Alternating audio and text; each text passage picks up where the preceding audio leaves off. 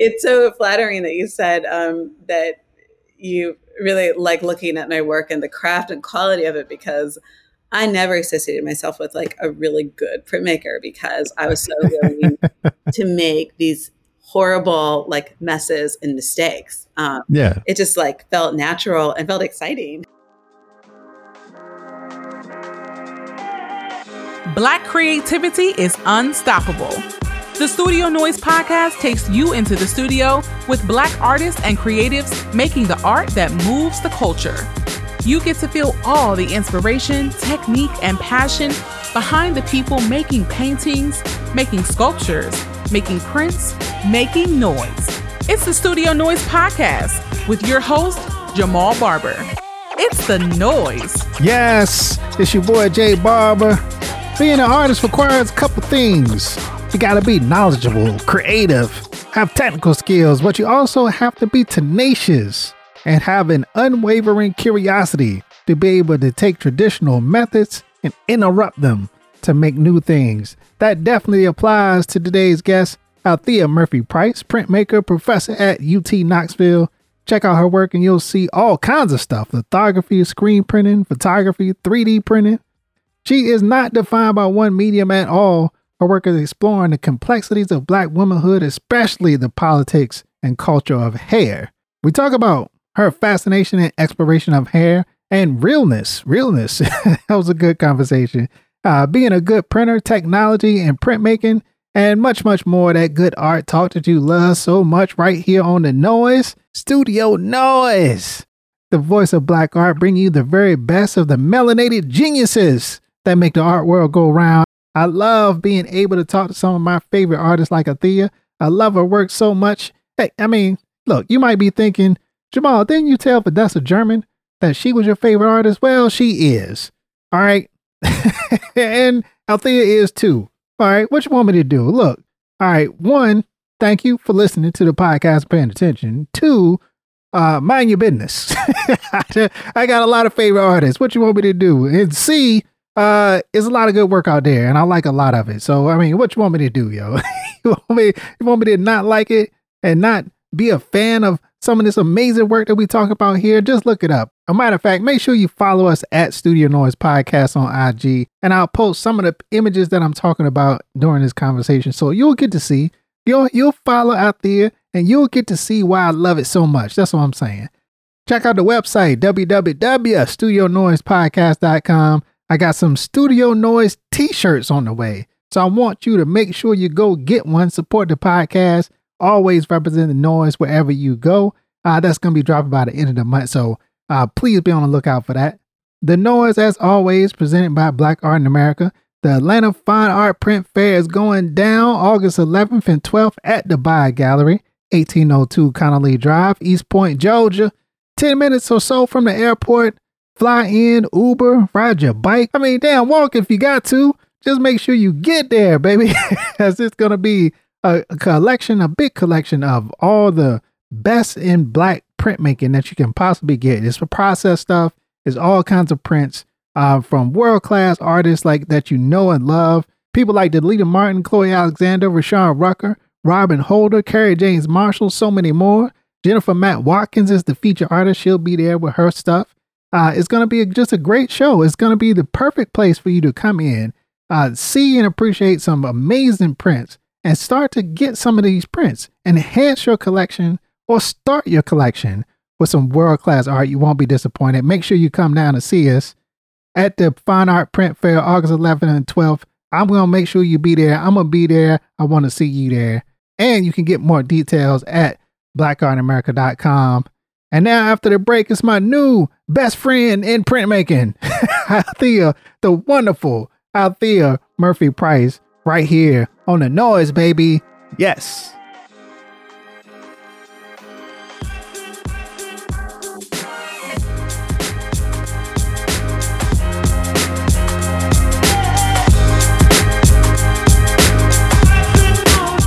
This is Farron Manuel, Director of the Black Art in America Foundation, Head of Exhibitions and Programming here at BAYA. You're listening to Studio Noise.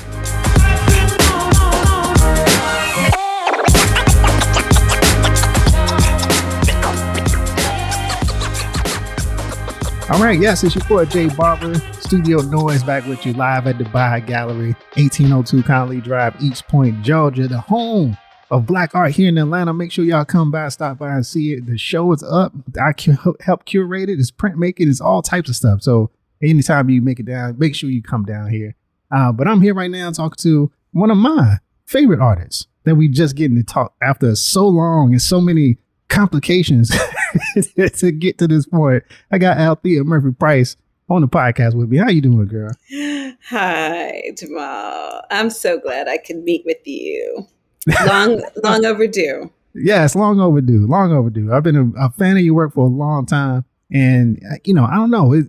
I love printmaking. Right, everybody listen to the show know this. I love printmaking. So Amen. Whenever I see your work, I am always fascinated by the quality of printing, by the process, by the ideas, all of it. It's just wonderful. It sucks me in every time I see it. So, So having talked to you. That is so kind.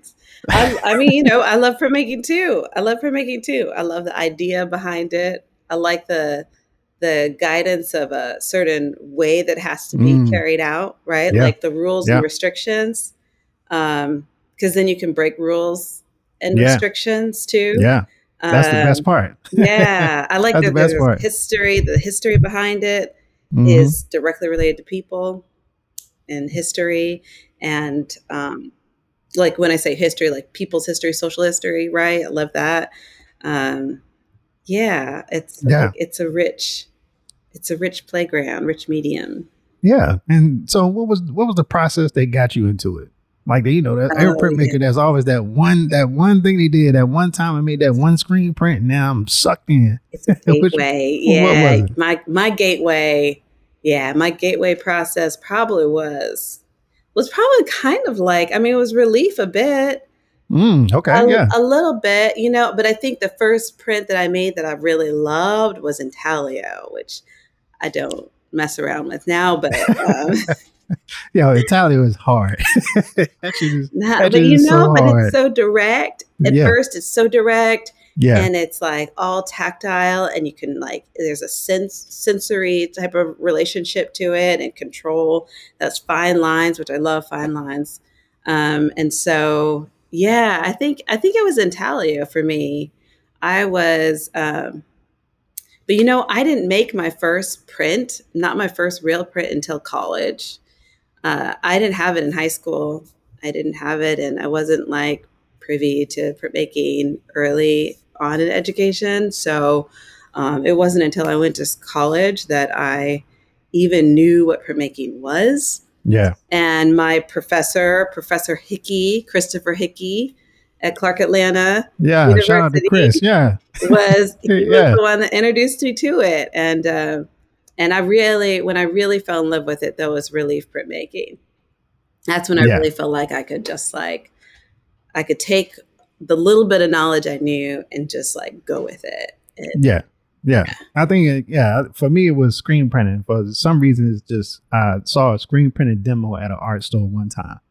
And just I understood it just by watching them do it. Just I can do this. I know what I can do. I know how to play around with it. That's that little bit of understanding what you were talking about is this the only thing you needed to get started and get going. Yeah. So that's the best thing about it. The process was a process. And for me, I had spent so long trying to be a painter the way I wanted to be a painter, the way I thought I wanted to be a painter, not even how I actually worked, that I was blinded to the materials and the concepts. And so when I got into screen printing, I didn't know anybody. So it allowed me to be free, right? And experimenting and processing, do my own thing and make mistakes and feel okay about it. It's not that big a deal. And, and you develop after that, you know what I mean? Yeah. Everyone knows. It was the same for me. It's I thought I was a drawer and then / painter. Right. And it's and everyone knows painting. Everyone knows what a drawing is. Yeah. And so everyone knows what a painting is. So I figured I also knew who I was in that method or medium. Yeah. And so I wasn't interested in changing any of that. Right. If it hadn't been a requirement for me to take printmaking, I wouldn't have taken it. But when I did, there's something about it, how it tapped into a different way of thinking. Yeah. That, like you're saying, it freed you. It was like a different way of thinking that challenged me in a way that that I hadn't felt challenged in other media, and also um, just seemed limitless too in these like possibilities to maybe do something. And I think as artists, we're always trying to do something that no one else has done. Like Mm-hmm. I felt like maybe with this medium, I could do something no one else has done. Now, do you think that's true? No, Yeah. of course not.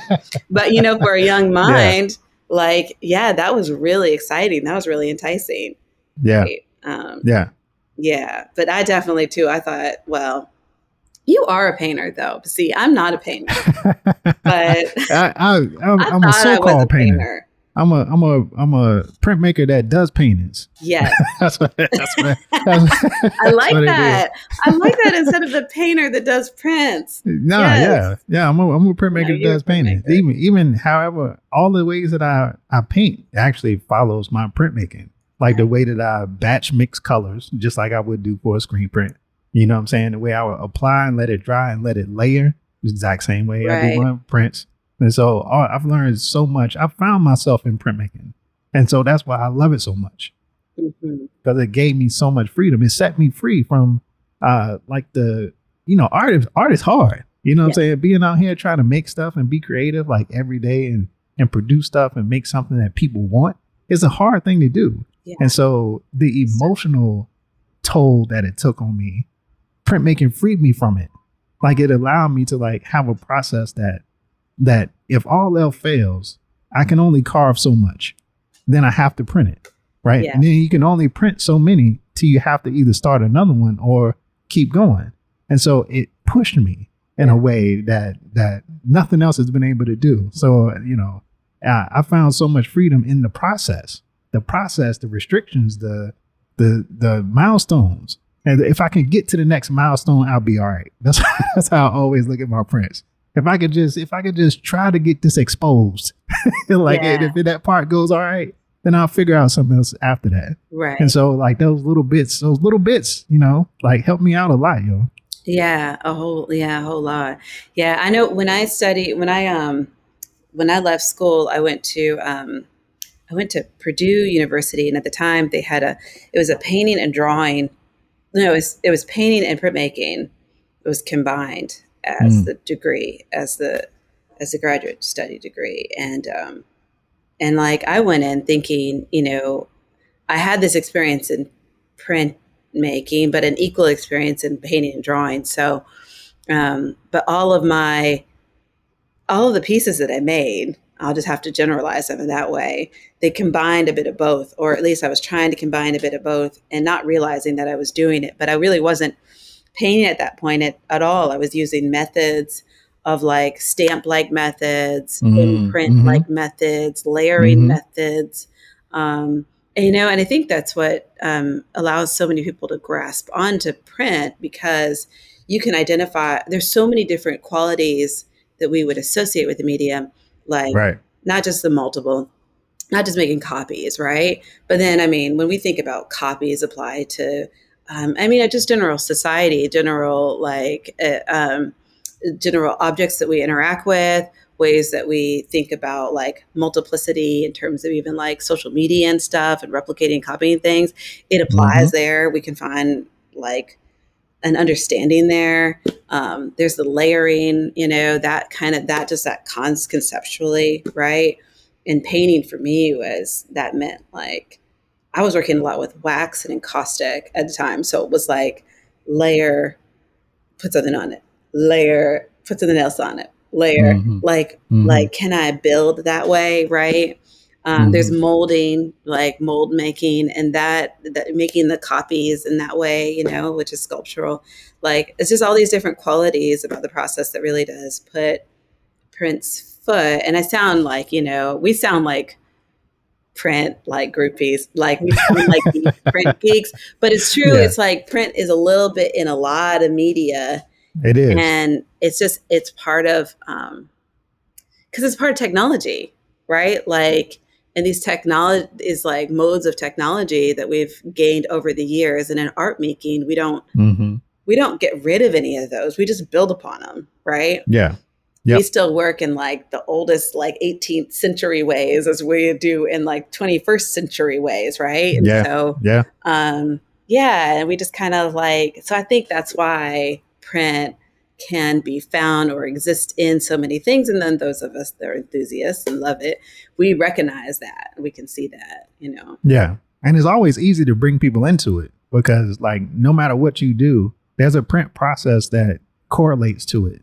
So if you like to draw, you like lithography, you like etching, you like to paint, you like monoprint, you like screen printing. Right. If you just like making images, you'll love woodcuts or something like that. Like, it's a process for everything. Like, it's so all encompassing, and you get to make more than one of them. I mean, that's super exciting. Yeah. every time something come off the press, it's brand new. Yeah. Like, you know, yeah.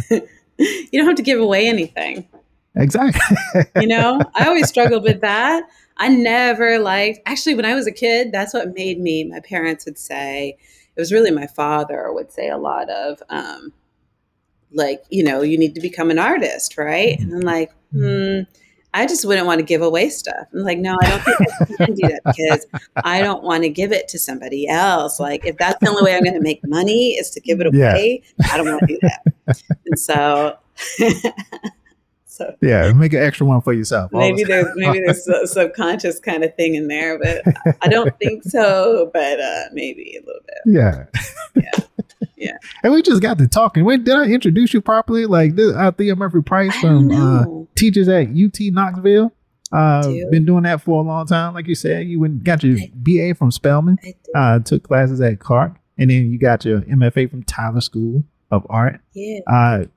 Fascinating path that you was on. Like, what took you to all these different places, and how did you end up in Tennessee? Oh yeah, I never thought I would end up in Tennessee. Tennessee's been good to me, but yeah, I never thought I'd end up here. I pretty much took a really quick. My trajectory has been this like fast pace in terms of my education part of that. Like going from one program to the next program to the next program. Did you not take a break in between any of it? No, I didn't. In it. I didn't. Wow. No, I just kept going. It's like I've been in academics a long time, but you know, the interesting thing is though, I mean, I recognize that, and that's become a big part of me, but it's also not one that I like, I don't just identify as, you know, as academic though. I mean, I think most would say that. Yeah. We're all still trying to be artists. I'm not. Yeah. It's like, I'm an artist. But yeah. I just took this like I don't know if you call it the fast track. Didn't feel like that, but I just really loved it. It wasn't because I thought, I definitely, contrary to what a lot of people think, maybe, is that I went into school and I thought, oh, I want to become a professor. So I'm going to do these things to become a professor. I had no intention of becoming I mean, I really didn't. Even, I mean, I felt like I fell into this a bit. And it was an opportunity that I could take advantage of. And it worked out for me. But I didn't go into it with that intention in mind. I went into it with the intention of whatever I'm doing, I got to commit myself to it wholeheartedly. Like, I've got to be, in my mind, my thinking was, I've got to be the best at this. If people are saying that this is not an ideal career, well, then I got to be pretty darn good at it. And I got to commit myself to it completely in order to make something of it. Right. And so that's really what the mentality that I went into it with. I mean, I pursued some other other kind of related jobs here and there. Like I worked in conservation for a while, but this just, I feel like this just in terms of teaching kind of just worked out for me, and I love it. But it wasn't the first or original plan. I just wanted to be an artist. Yeah. my plan. Yeah. I think that's how it always is. Yeah, that's how I was when I went back to school. Unlike you, I took a break. I took a long break, like 15 years before I went back to grad school. Good. And yeah, but when I got back, I just found like, I think it's mostly, back to printmaking again. My experience being in a community print shop influenced my teaching a lot because, I can't just be in the studio and seeing you do something and struggling or having problems and I can't help you. Like I got to be able to help you. Like I got to be able to figure this thing out. And so a lot of teaching is figuring out what they want to do and kind of guiding them to let them do it. You know what I'm saying? Like, yeah, y'all gonna mess up. But you're gonna make a lot of bad prints. Like that's cool. Like that's how you get to the good ones. You know what I'm saying? So like my enjoyment for teaching probably came from that somehow along the way. Yeah. Yeah, definitely. I mean, it's like, it's just a lot to be said for having a community to work within. Yeah. Right. And to feel like, it's like it's encouragement, it's accountability. It's artists, we don't want to admit it, but we do work a lot on response to those around us, whether that's competition, or, a competitive sense, or whether that's like whatever, envy or whatever, But we need that. I think like athletes would talk about their practice that way too, right? Like, and there's whatever that's like helps motivate us, helps encourage us. And that's super important. That's another reason why people love printmaking and other craft-based things, right? Like I say craft-based in the most broadest sense, but these other medias that kind of just naturally come with them, some form of like required or needed community. Right. Yeah. Because I think people are looking for it. Right. And people are in a way, we want to express what's inside of us, but we don't want to do it alone. Not really. Not really. We don't really want to like be in the room by ourselves or be some struggling artist, tucked away and cut our ear off and go crazy and all this kind of stuff. Nobody wants to really do all that. Right. Like we want to go and have fun, be with your friends, be with like-minded people, discuss things that you like, nerd out about paper or, ink additives and, all this kind of stuff. And I think that's the benefit for us. So, it's a way that everybody can enjoy it. Yeah. And a way that we can feel comfortable in our own humanity in a way, right? Yeah, exactly. To feel different and to feel like a part of something, right? And to feel not so different. So, I think that's what's great about like working outside of the classroom environment is that, and working with groups of artists is that everyone acknowledges everyone works a different way, thinks a different way, makes a different way. And no one's trying to everyone can recognize that there's not one best way. There's not one goal like the A project versus the B project. Yeah. Right. Yeah. And so everyone's just comfortable in their own skin and even comfortable in their own like turmoil and struggles, right? Obstacles, to recognize that these are my own. And it doesn't mean that there's something, like we're all going through this, but we're all doing it together. And that's rewarding. It's pretty rewarding.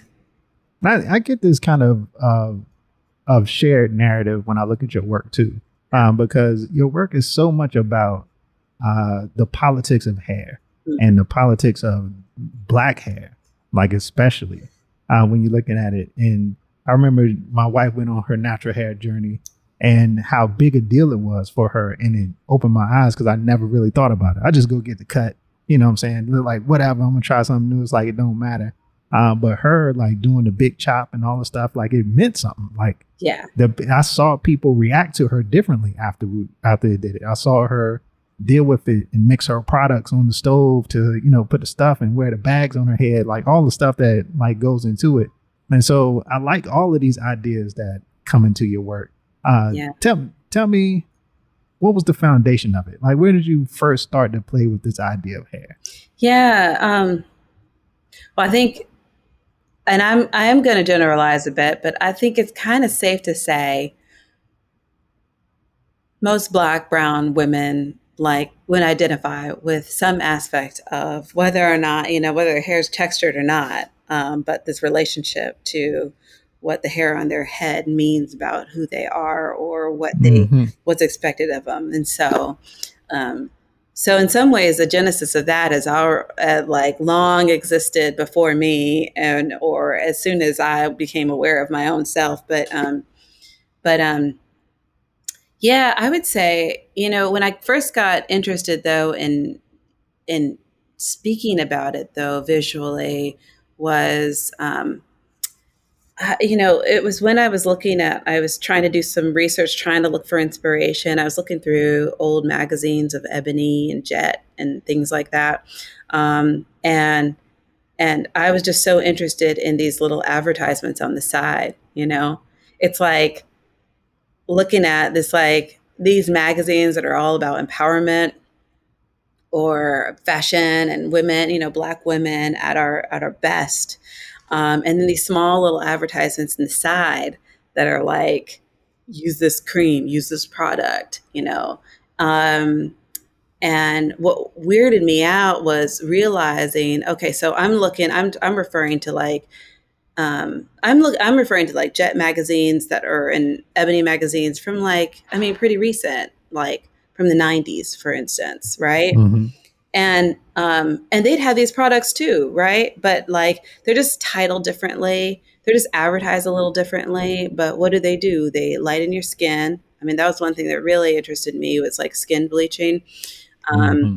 and or they straighten your hair. It's like two of the main things. Hmm. Um, but with that thought in mind, I went to look back at even older magazines. And then those magazines were in particular, like those same advertisements were then just really, really just shocking, kind of, right? These before and after images of this is before our product, and she looks like, she looks like a Black caricature pickaninny, right? And after our product, Right. and she looks like a European white Right. woman. Yeah.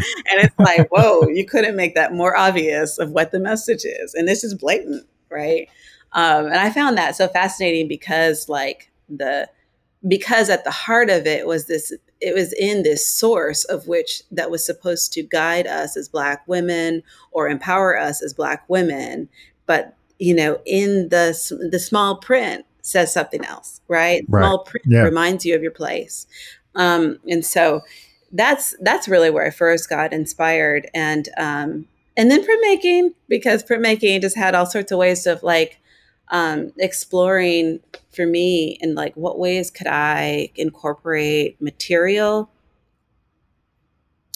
and process, right? And so I tried to start like switching out um, paper for like hair, right? Mm. Like, Like printing on yeah, hair. and print on hair, right? Hmm. Or um, yeah, all sorts of things like that. Like, how can I use, or vice versa, right? Like, how can I use the hair to print onto the paper?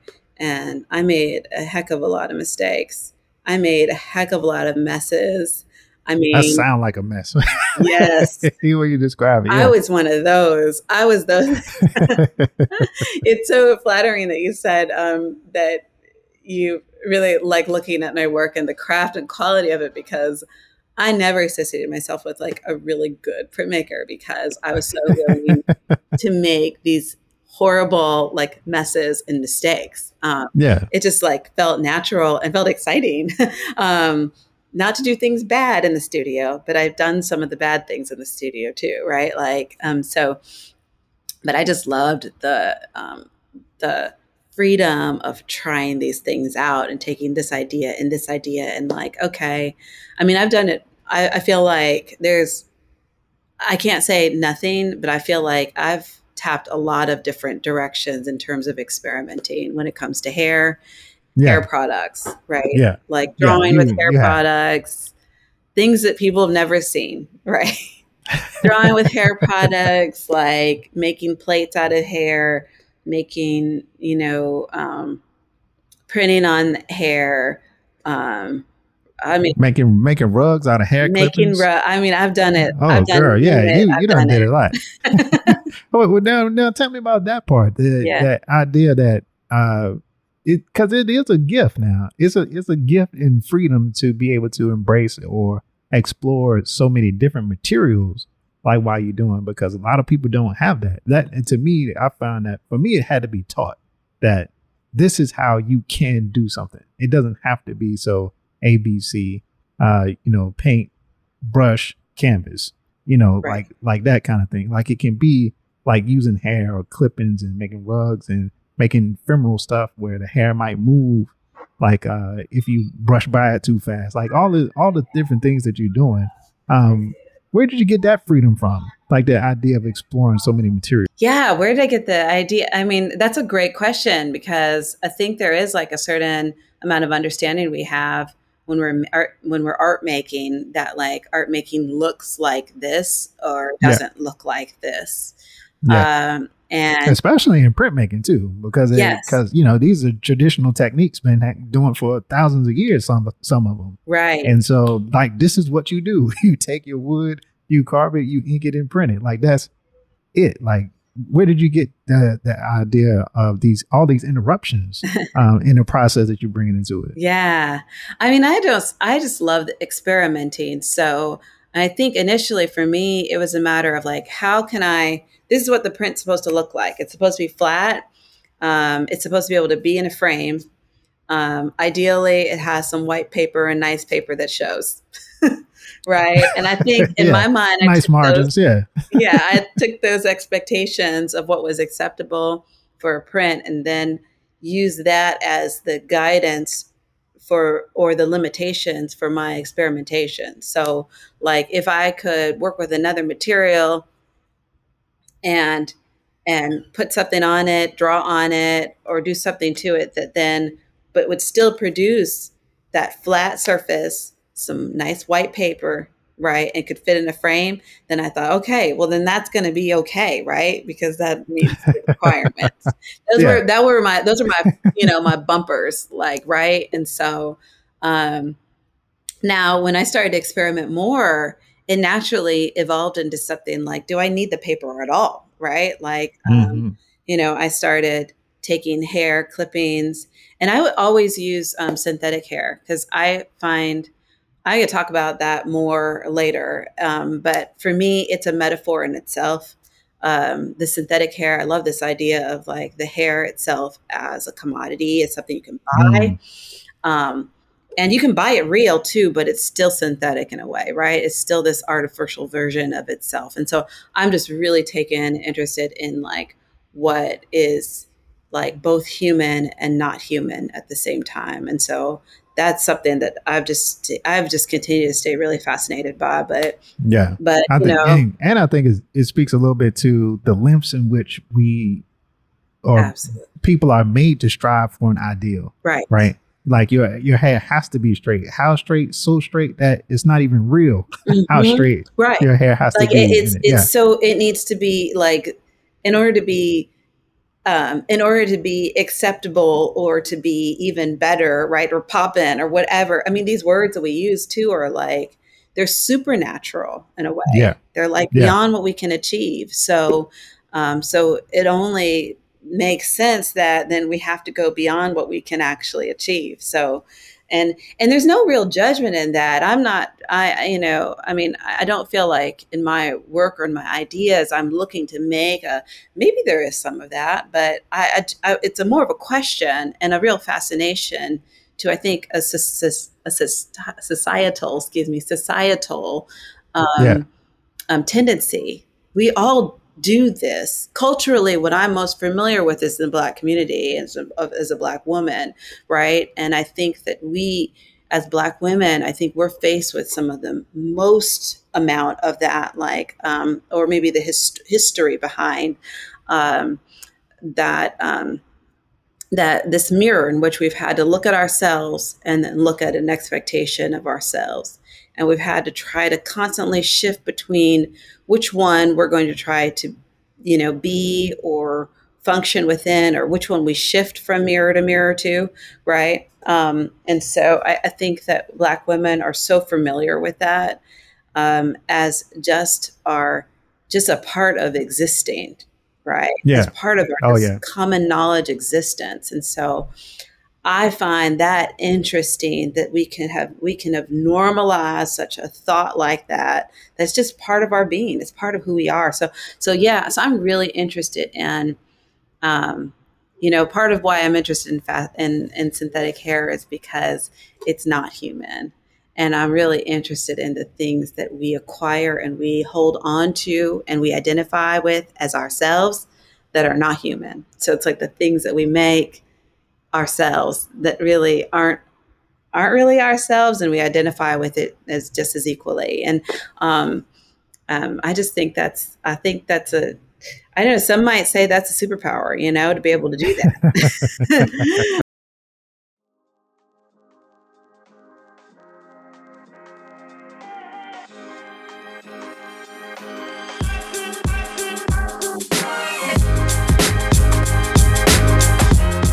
Thank you for everybody that came out and supported the Black Art Family Reunion. Now we got another one. Make sure you come out to the Bio Gallery, 1802 Conley Drive, and check out the show Better Days, Joy and Revolution, a one-of-a-kind printmaking and print process show featuring contemporary and masterworks from Richard Mayhew and David Driscoll to contemporary works from Rashawn Rucker, Chloe Alexander, and your boy Jay Barber.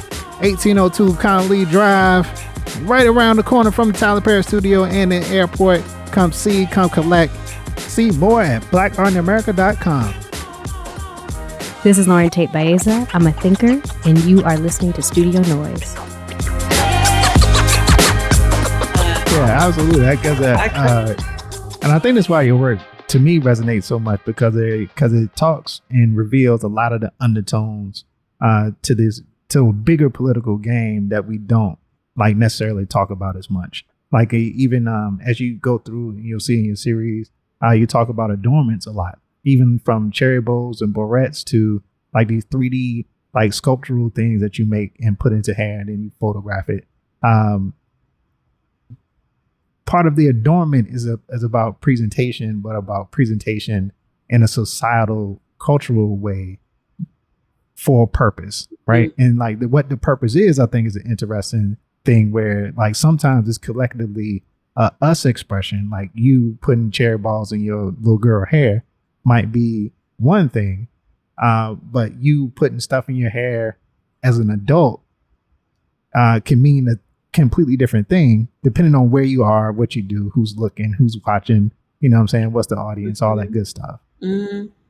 And so it's complex. Yeah, it's complex. It's for better, for worse too, right? There's some parts of that. Well, let me step back and tell you like this. Probably my mother wouldn't want me to say this, but so there's a lot of, I'm saying this because like you're saying, there's a push and pull. There's constantly a push and pull between what is both positive and negative.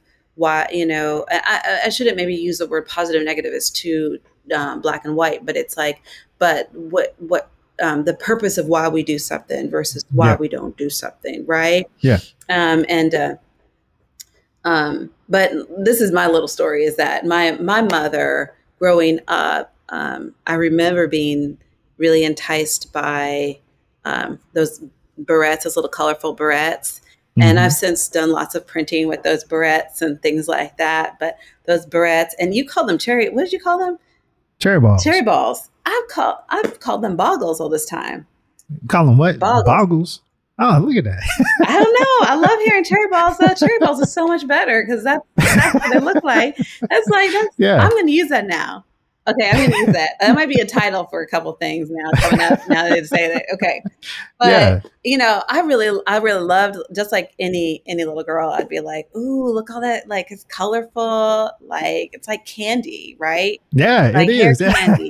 They got all kinds of designs in them. They're like marbles. Yeah, right? Where it's like they have like waves and stuff inside of them. Yeah. Like you get real fancy with them. Like. Oh yeah, yeah. I'm all about that. And as a child, I was about that too. But that was something my mother wouldn't let me wear in my hair. Oh, really? Yeah. Why? Yeah. She was concerned that it would that it would attract too much attention, and Oh, negative attention. that's So interesting. yeah. So, Yeah. and I think that's okay. Let me say a little bit more to that. I think that there's like a reality to that too, right? It's like, I don't want my little girl being subjected to stereotypes. I don't want my Hmm. little girl to fit into those stereotypes that a white community might associate with her, right? And her hair. Hmm. Um, I don't want my little girl to be like patted on the head and be like, ooh, what are these in your hair? And be touched, right? Hmm. Um, and I don't want my little girl's hair and looks to be simplified to what looks like entertainment for other people, right? Mm. And so I think that there's like a side of that now as a mother myself, I mean, I get that. I get that. I get the concern about the attention. But there's good and bad attention, right? Like we're always push and pull, right? So Yep. Yep. yeah, I get that. And I've used I've used those cherry balls in my work quite a bit because I love like that they're hard, that they're this like, I think about them sometimes like this. I know it sounds odd. Maybe I'm thinking about weapons a lot lately and like Yeah. armor a lot lately, but I've always Yeah. just been fascinated by like how they're like these like, I mean they're hard. Like Yeah. They're really hard. they're Yeah. not If like, you, you can't just like then go do a yeah. somersault with these things in your hair. You can hurt yourself, Nah. Yeah. right? You poke somebody out. You Right. throw They're like it too not hard like, in one what room. do you Yeah. call those knuckle, I don't know, but brass knuckles. The But anyway, brass knuckles. Yeah. but yeah, it's like they're not just. It's almost like they're weapons too, right? And so Yeah. I've always been like just interested, I guess, in part enticed because they're like toys, because it's like candy, and then they have this quality about them that's like not to be played with, right? Like, I mean, it's like have you ever knocked those things on your knuckles, man? That they Oh yeah. hurt. Yeah. They Like hurt. they're not small. It's like it's kids jewelry. But nonetheless, it's like, yeah, that's what it is, right? It's not a toy too. So yeah, I'm kind of getting off topic here. I think No, I no, was just no. trying to This is ground. No, we tell right you on topic. tell you a little bit We about were- how, I mean, just I guess in thinking about, like my relationship to hair comes from a bit of, like so many people, I grew up, in Colorado, in Boulder, Colorado. And, um, and I grew up like a lot of people, I grew up with just no representation, right? Mhm. Some people have a lot of that experience or think that they don't have much representation, and they have more than I did Yeah. because I didn't have any. And so yes, I grew up really familiar with that awareness of when and how I stood out and when I didn't want to stand out, or how if I did something that I could stand out even more than I'm standing out. And um, so yeah, I continue to still think about that too. But you brought up another aspect that I think about as well now, is that like, as women, children do the same thing because we're teaching the same things, right? Or are we teaching the same things? Um, so like, and we have some like things like these like cherry balls and stuff like that, like childlike hair accessories that are like coming back now into this fashion for women, Yeah. right? Yeah. Yeah. So like we're just seeing like more of that decorating Yeah. as part of our style now, which is great. It's a wonderful thing. But I do find an interest in the similarity of the two, of like Yeah. maybe how we wore our hair as kids is like maybe we still Yeah. kind of do the same thing as adults, right? And I think it is a little bit of that nostalgia that makes its way back into culture, like a lot. You know what I'm Mhm. saying? Like we wear the things our parents used to wear, and Mhm. but now it's cool because like I'm rocking the Michael Jackson jacket. It's different. than when you rock it, mama. Cause like you're old, you ain't got no swag, right? Right, But right. and And so the trick is I on think you. yeah, exactly. So I think it's like sort of that same interpretation that happens with these adornments, right? And so you see a lot of women with colored hair in the barrettes and the other stuff, but overloaded with barrettes, right? Like they're everywhere. It's not just like one or two they keeping hair in place. Like you like the purpose is to show you, like, look at me. Look at You know what I'm saying? Yeah. So like it's taking something that we used to use. Maybe they did experience it, maybe they didn't, because I'm not sure. If you were born in 2000, would you wear cherry balls in your hair? You know what I'm saying? Yeah. Like, yeah. So it's like, so I think it's Not a at all. big throwback. Yeah, a big throwback because 80s, that's what we used to do. And so the way that we these things have cultural significance. Right. Yeah. And so all that stuff is implied into your work too. So you take a piece like More Please, and you have a mix of lithography, collage, and screen print. And this to me highlights it because you have the real texture of the hair and then these really bright graphic representations of the barrettes or the adornments that are in it, right? Yeah. Tell me about that piece and how that came together. Yeah. So yeah, that's it started with lithography, and lithography is like my favorite printing method, really. But the print itself is looks like it's made to look like the actual hair, and it's a photolithograph. And so I'm using the photolithograph kind of like, if you think about, to those that are like familiar with like cyanotype, it's kind of like I'm using the actual hair and using it as a tool to block out light, in essence. And so it's transferring that image, kind of like you think like a photograph, but it's not a photograph quite. It's more simplified than that, onto a plate that I can then print from. But I'm using hair. I'm using synthetic hair again, and I'm using it and I'm arranging it. I'm composing it in the way that like intended for the composition, and so I'm printing that lithographically, and then I'm adding on these other pieces to that image of the hair, which are screen printed components.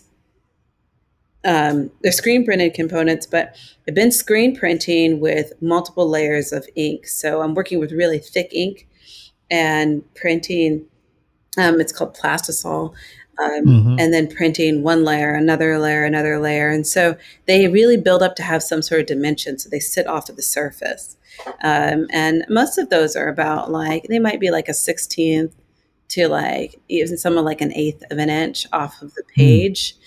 And and it's just ink, It's like, I love that it can become sculptural like that. But I'm printing like, I don't know, at least 12 layers or more, right, to build them up that much. And so some of those stencils that are printed are like these round shapes, and some of them are look like barrettes themselves. And some of them I print and then I'm flocking them too in that piece. So some of those are kind of fuzzy, like the flock is this little fibrous powder that goes on the ink, on the adhesive, and dries, and so it has this kind of like velvet kind of feel and look to it. And in that work, it's like all about, I think what makes that work fun to me is it's all about like as much tactility as possible, right? Like tactility in the eye, for the eye, but also like to the touch, that there's just kind of different levels and different surfaces there. And all then like this kind of color that at the time when I was making that work, I didn't really have any color in my work. And so it was like a lot of fun to work with these different hair accessories, like they're confetti, Yeah. And so it's like, it goes everywhere. And it's like, looks everywhere. And I like that. But I also like, that like, I think the part of that work that looks the most real is the one that's the most flat, right? So like the hair looks, it's intended to look like the like real capture of the real texture of the hair, but it's the most flat kind of Yeah. simplistic thing on there. Yeah. But it's fun because I think about those. I think some of those I ended up in some of those series, I was able to print on an adhesive, another sheet, like an adhesive paper, and then it cut them out and stick them on. So kind of like stickers. Oh, wow. Yeah. Yeah. Yeah. Yeah. Which is fun, which kind of added to that, it adds to that sense of the play Yeah. that's in that work. Yeah. And it's that's what happens. Like anybody that's ever sat around grandma's house and she done hair, like when my grandma had a bowl of the barrettes and stuff, they were all the colors mixed in like candy, like you were saying. And she just grab them out and like, like get to it. Yeah. Like she braid and stick this, Stick it, like, yo, put it it was on, it was a tie whole it. thing. Yeah. Lock it, tie it.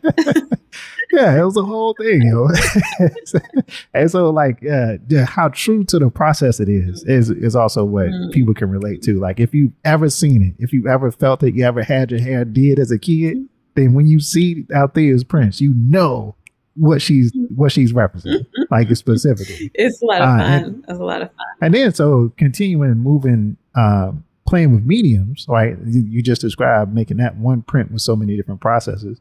Now you take your concepts and you're going to completely other mediums, right? Like going in 3D printing stuff and then having photographs taken of it and presenting the photograph. Like, tell me about that. Yeah. Like, that's I think is a continuation of an idea, but in a very dramatic like shift. Yeah.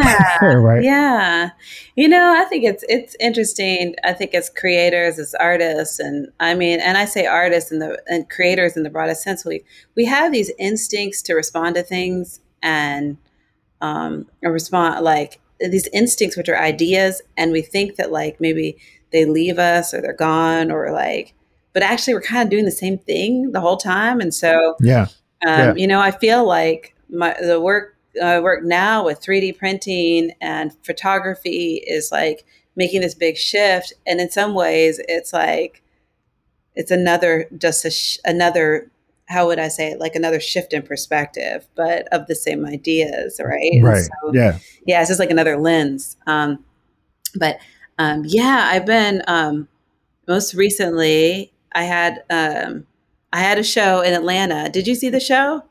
Yeah, I saw it at the Contemporary. Yeah. Oh, good. Okay, Yeah. good. I had a show in Atlanta, the Contemporary, and I was like, so excited to show that piece because it's like I made that piece for that show, and it was in this really this little narrow like space, and it was all these 3D printed objects, 3D printed objects of pin like, kind of like pen like forms, needles, bobby pins, and they're all mounted on a base facing upward so that those that their needle, the tips were facing upward. And then I also printed these sections of which that were like very fine fibers, or like you might think of like hair or like grass, that were also these rectangular like squares in that. And so it was all printed in black. And I started working in 3D printing really out of my interest in, or inspiration that came from screen printing and building those layers in screen print, and finding 3D printing just seemed so natural to that process that I had to learn that because in essence, I was doing the slow version of what the 3D printer was doing. Right. And so working in 2D and building 2D layers to make a 3-dimensional object form. And so, I've been doing screen printing now 3D printing. Gosh, I hate to say it's like time flies so quickly because I've been doing that now and for it seems like much longer than I feel like I'm knowledgeable for, but I'm just learning as I go.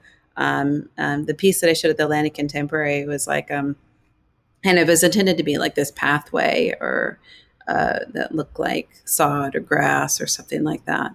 And um, just had a lot of fun making that work. And but from prior to that piece, I had been making 3D printed objects and forms, inspired by like kind of their own symbolism, and then arranging them, composing and arranging them into portraits, which I've been photographing. Um, in fact, I showed one of my first set of photographs there in Atlanta in 2014. Was when I first. Oh, wow. Yes, was when I first did my photographs. When I completed 2 or 3 photographs, and at the time, I wasn't doing 3D printing at the time, but that's when I was using those cherry balls and barrettes and making hats, and photographing these little girls wearing these um, heavily covered, hair accessorized helmets, in essence, and that's where that work started. Really, I mean, that's when I first showed that work, was at the SGCI conference. Mm-hmm. That actually, no, I'm getting that wrong. 2000, it wasn't 2014. It was 2015. Maybe it was 2015. But yeah, that's where that works first started. But since then, just in the last 2 years, I've been making these portraits, which are these 3D printed objects and these compositions as and using these 3D printed objects as the decoration for these portraits. And I've been just having a lot of fun working this way. It's like it's it's been a learning curve for me, to some degree, but it just adds, for me, it just adds another layer of the same things I'm already interested in. It's like adds this layer of like the back to the print. Sounds geeky, but like printmaking and the print as this like non-conventional approach to printmaking. Like this is still printmaking, right? Like Yeah. um, If it's multiples, it's it's perfect. multiples, and it's, and actually 3D printing is known as stereolithography, or was known as stereolithography before it became mainstream now, right? So it's always existed in this like language of print, but we haven't quite as um, the art medium of printmaking hasn't quite embraced it yet as an extension of that, but it is definitely it's definitely connected to it, right? So I love that there's that part of that, and like all the things that I've worked with that are material, it all comes from plastics too.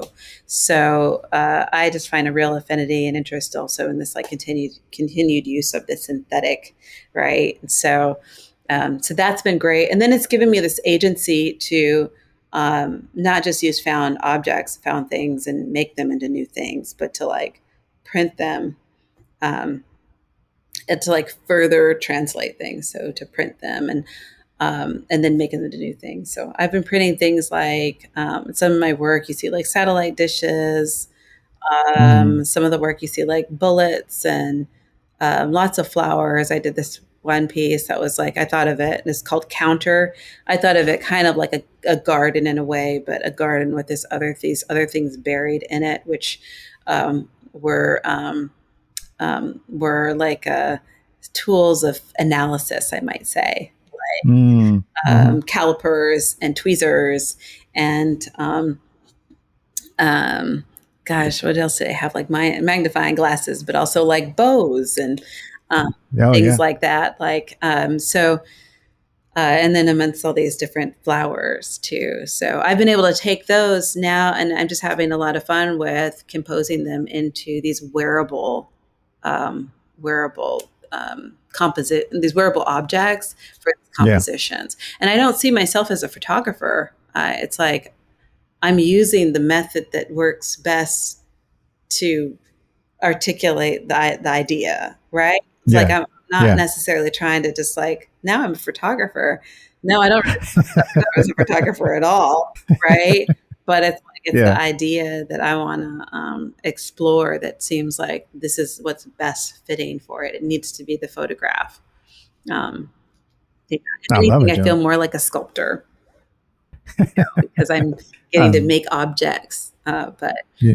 um, I love it. No, in all your experiments, tell me, was there ever like one epic disaster that you can think of, like right off the all bat? the time. I mean, man, I can't even tell you because there's too many of them. I mean, I was always someone that I'm not like this now because I need my sleep, but I was always one of those artists that like to work at night because Oh yeah, I would yeah, make so many mistakes and I didn't want people to see them. Right. And during the day, especially if you're in a print shop, someone might see it. So I didn't want anyone to see it. So I'd just work late at night and I'd make all the mistakes I needed to at night until I could figure it out. I did a lot of things over and over again. I've done lots of things over and over yeah. again. Yeah. It's just paper, yo. It's just paper. Just going. It's just paper, or it can be swept up or cleaned up or wiped up. What was the hardest thing that you had to print, like object wise? I mean, I'm sure because I've helped a student of mine do a print on hair, and that was very complicated, like already. So, so I can imagine like you, like doing all this other stuff that you're doing. What was the hardest thing that you think you had to print? Wait, not like you just couldn't get it. Okay, not 3D print, just print. Well, both. Like if the 3D print was the hardest. Well, registration is hard. I think the thing is, it's like what makes printing so hard is like it's the unforeseen. You were saying how like it takes some of the control away, which is exciting and which can also be freeing, right? Is to say like, it's just what it is. And I don't know what that is until I pull it back, right? But it's like, it's the unforeseen stuff. So I've had lots of difficulty in printing things that I wanted some real, I can tell you something. But I'll say this first. Like I really want some like fine detail and like how to achieve that, how to achieve it and make it visible, right? That's something I've struggled with a lot. And I think I continue to struggle with because for me, it's all about, particularly in printing like lithography, like if my goal is to make it look real, right?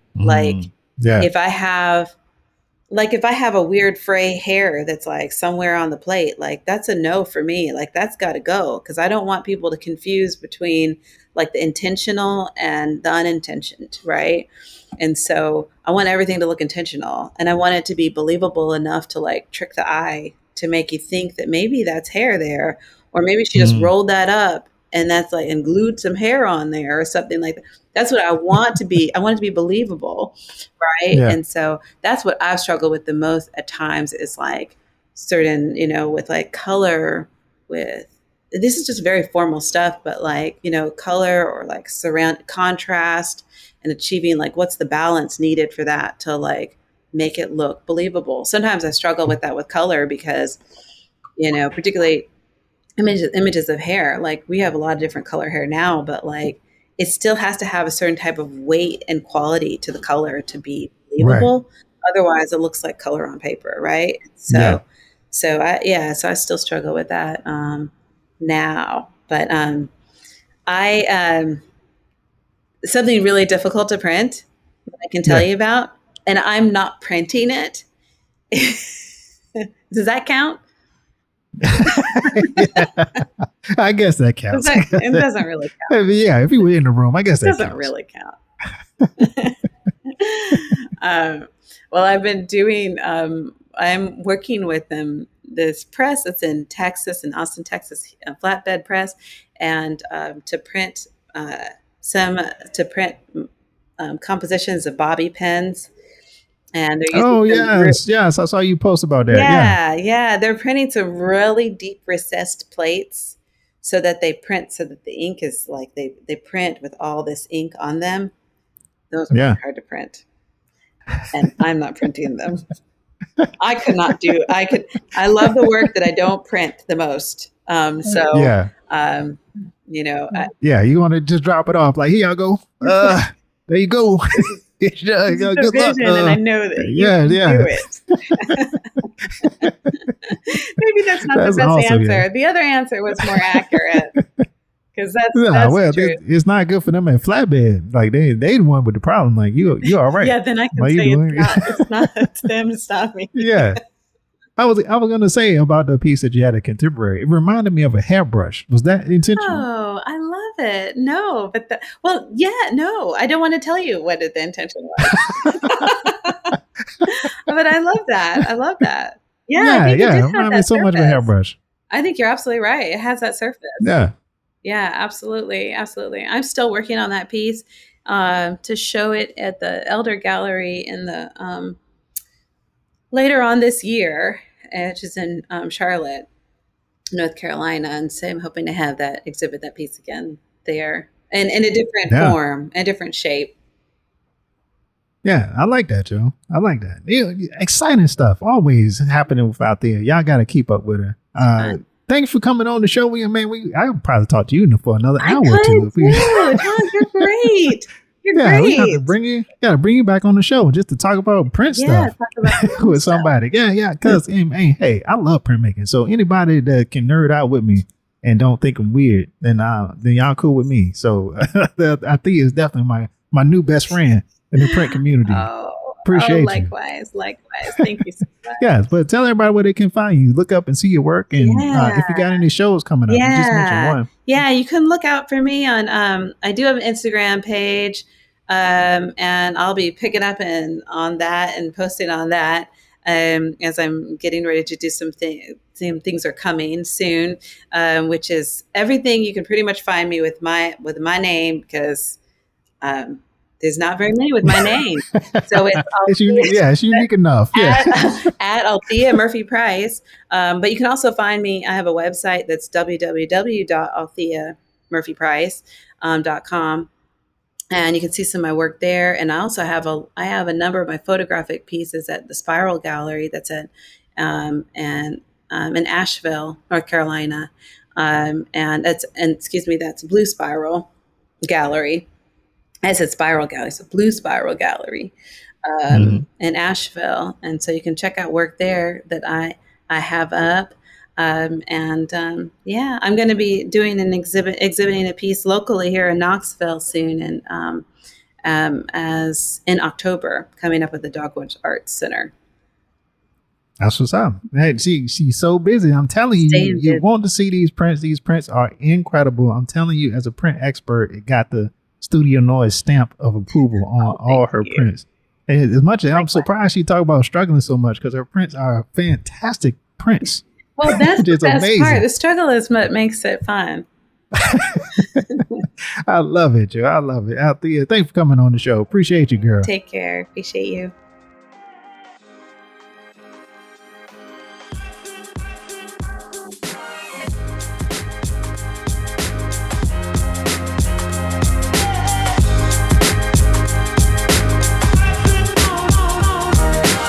And that's it.